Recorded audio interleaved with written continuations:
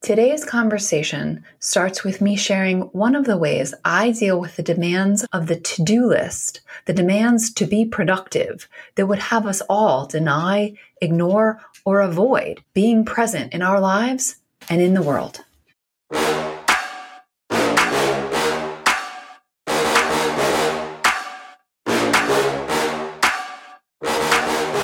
You're listening to the Joyous Justice Podcast, a weekly show hosted by April Baskin with Tracy Guy Decker. In a complex world in which systemic oppression conditions us to deny others and our own humanity, let's dedicate ourselves to the pursuit and embodiment of wholeness, love, and thriving in the world and in our own lives. It's time to heal and flourish our way to a more joyously just future.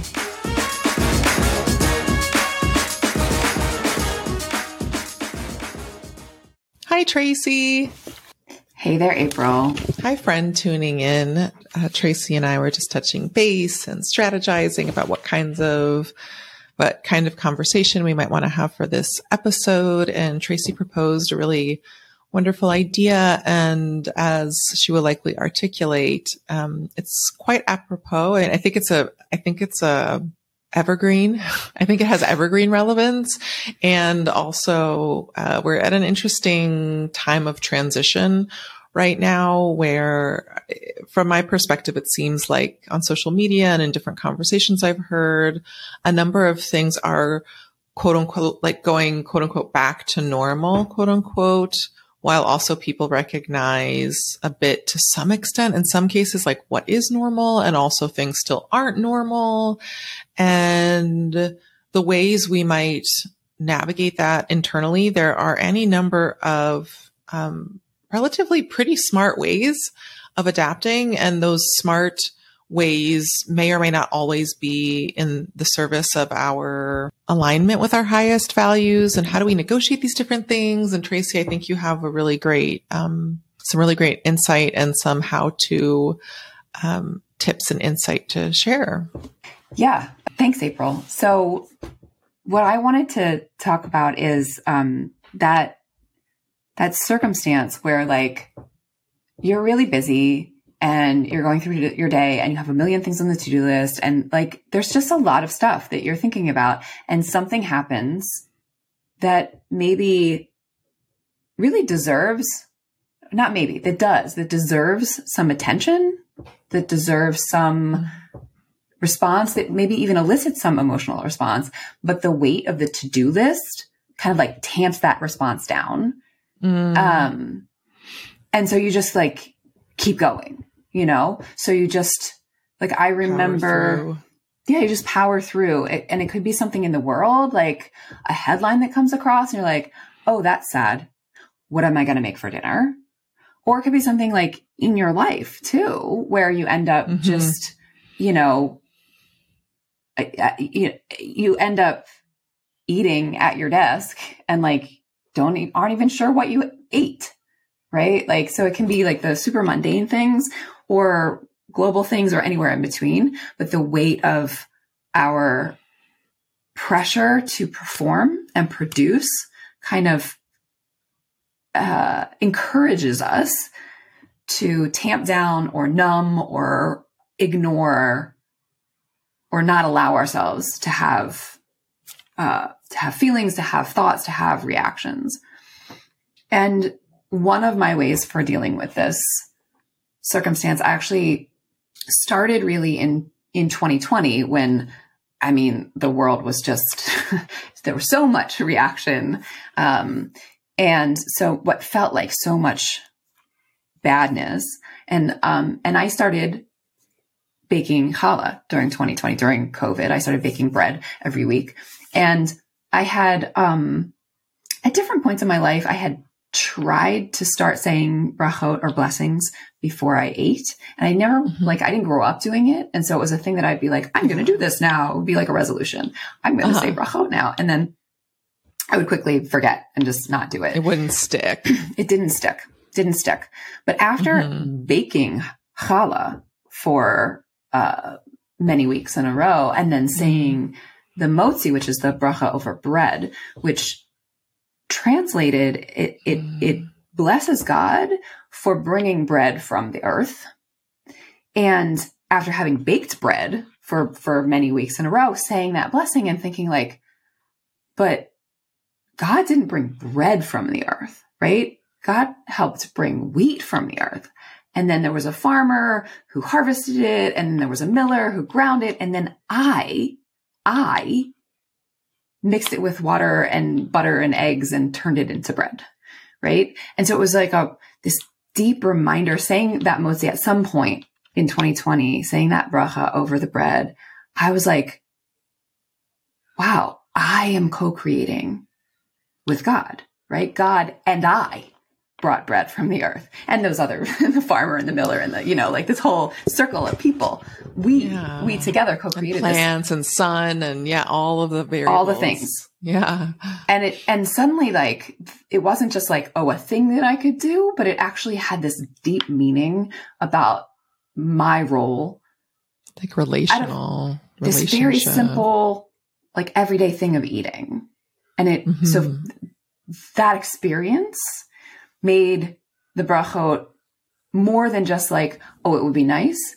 Instead of being something that felt like an obligation or something that I should do, it was something that was like a recognition of a truth that felt completely counter to that overwhelming to do and overwhelming just badness, for lack of a more nuanced word for 2020.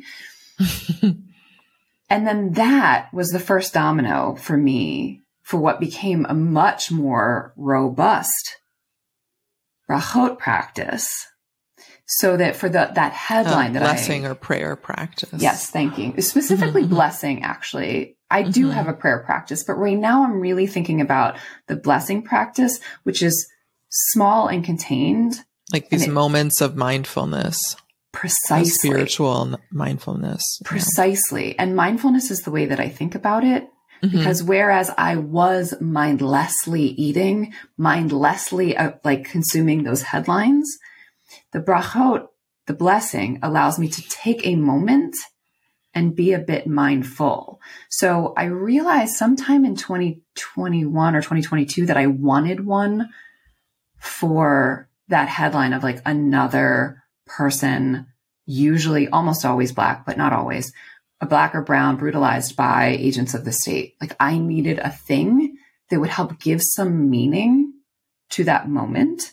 I think I maybe have even mentioned this on the podcast before. And so I started saying the bracha that blesses God for enlivening the dead at that moment.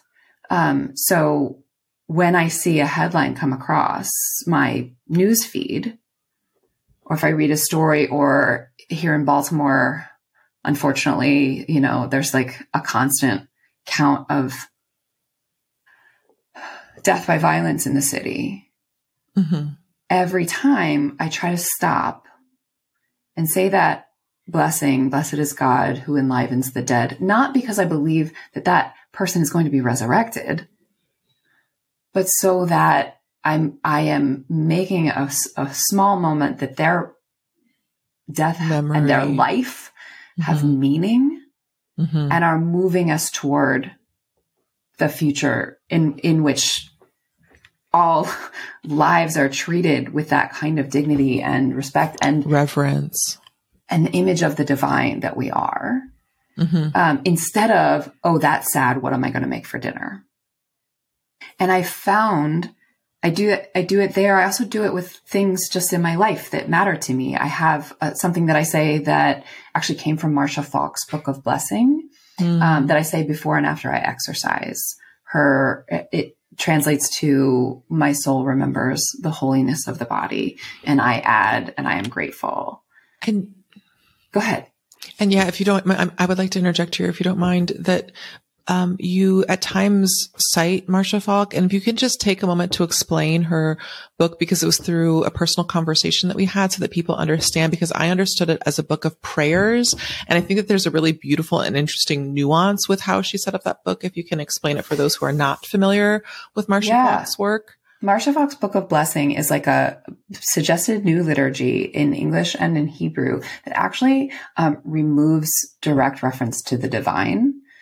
It does not start with the blessed are you that traditional Hebrew prayers start.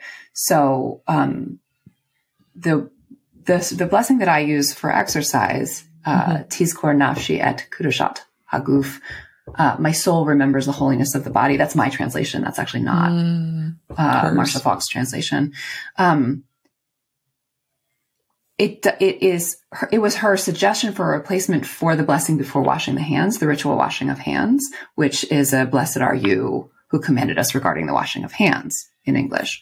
So Marcia Fox's whole enterprise, which she even acknowledges in the book, is a little, some might think of as ironic, but I actually find it really deeply beautiful for the reasons that I'm using blessings as that I'm describing right now as that mindfulness moment. I find the Hebrew really beautiful. My Hebrew is only so-so. So it's, and that's, I think probably the fact that my Hebrew is only so-so is part of what makes the sound of the Hebrew like feel really like special and poetic to me. But even in the English, I find Marcia Fox blessings like just deeply beautiful. I also use her poetic. She has one for going to bed at night, which I, in English, sometimes will say to myself. She says, sleep descending on my limbs, on my lids. I give thanks for the gifts of the day. For the gift of this day, I give thanks. That's and beautiful. I use that in English. I love that. Yeah. Yeah. So sorry. Thank you for. Yeah. No, thanks for reminding me that, because I think it's really important that I don't want listeners to hear this and be like, yeah, I don't jive with the whole God idea. God or any number of, it's really what you're talking about is a really nuanced, customized to you. And I love what you're sharing, because I feel like specifically what you're recommending could be used by other people. And I also think by you explaining these different things, you're modeling what it looks like to be in dialogue with a tradition and find your rhythm and your personal choreography within it. So sorry, please continue. Yeah, no, thank you. I also want to name, I think I've said this before as well, like coffee is super important to me. Yes, it is. Right? Like I love coffee. That first sip of coffee in the morning is just... Y'all, Tracy loves her some coffee. Whew, this is no joke. Good. So good. And I really wanted, and it was the same with exercise, actually. Exercise is super important to me. Except burpees. No burpees. No. I've taken the Stalin vow. Yeah. No burpees. But I really wanted a bracha for exercise. That's why I found Marcia Fox blessing her washing of the hands. I really wanted a special blessing for coffee. Like the one that is like the one for food is just like, it wasn't enough. It needed its own special bracha, its own special blessing. And so I actually used the one from that the traditional blessings upon awakening. One of them says, blessed is the one who removes sleep from the eyes and slumber from the eyelids. That's the one I use for my first sip of coffee now. And I say it in Hebrew again for that same sort of like, for me, it resonates. But what I'm trying to get at is that I love where you keep it. Can you also say, like, you don't just say it in your mind, you also have like a physical reminder. Yeah. I printed out the Hebrew and the transliteration. Again, my Hebrew's only so-so, but I printed out the Hebrew text. More customization. I love it. In my, the cabinet where I keep the coffee mugs. It's like sort of standing up inside the, and so sometimes I'll like start to say it. I've been doing it for a while now. Sometimes I'll start to say it and I'll be like, wait, cause I haven't had my coffee yet. I can't remember the words.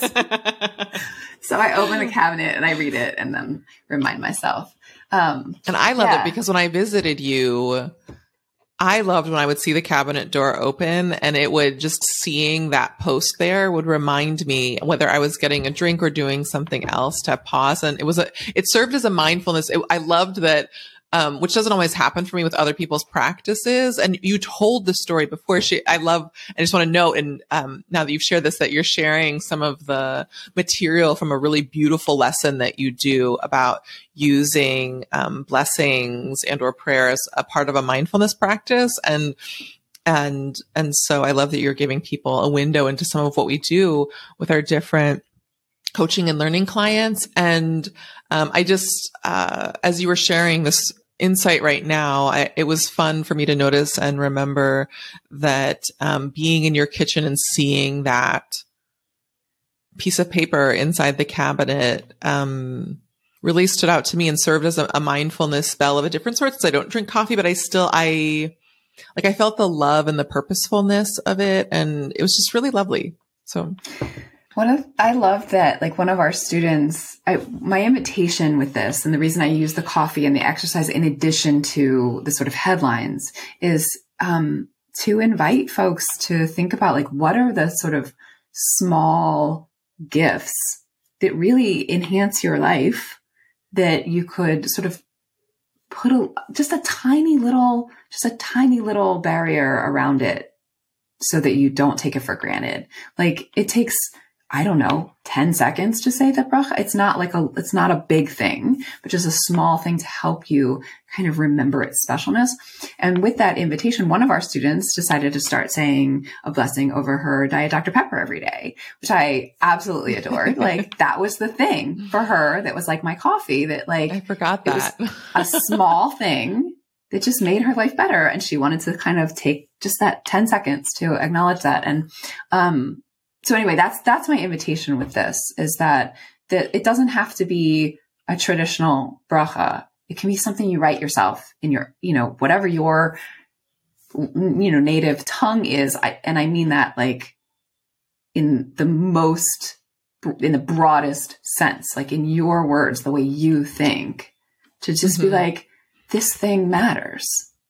Whatever it is. And I cherish it. Yeah. And, and I would just reflect, I started to name this a little earlier when, you were really going that as you were sharing this earlier, some things that I would want to reflect back is that I love as you were finding your place within this and figuring out what you wanted to do, particularly when you were telling the challah story, but also throughout this sort of, to me, was a through line between some of the other pieces, was this piece about relationship, which in the case of the challah story felt like it was about your relationship with the divine and looking at the prayer, and that it's that God, that the prayer, the prayer, the traditional prayer for bread is thanking God for bringing forth bread from the earth and you finding your place within that. And then in some of the other stories you shared too, basically what I'm getting at is there's like this overarching theme.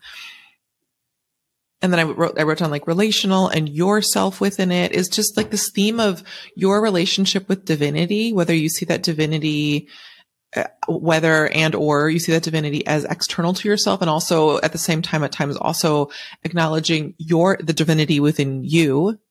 And anchoring and recognizing that through these, simple acts that, as you said, don't take a lot of time, but can punctuate a day with meaning and help us recenter, in a really simple, beautiful way.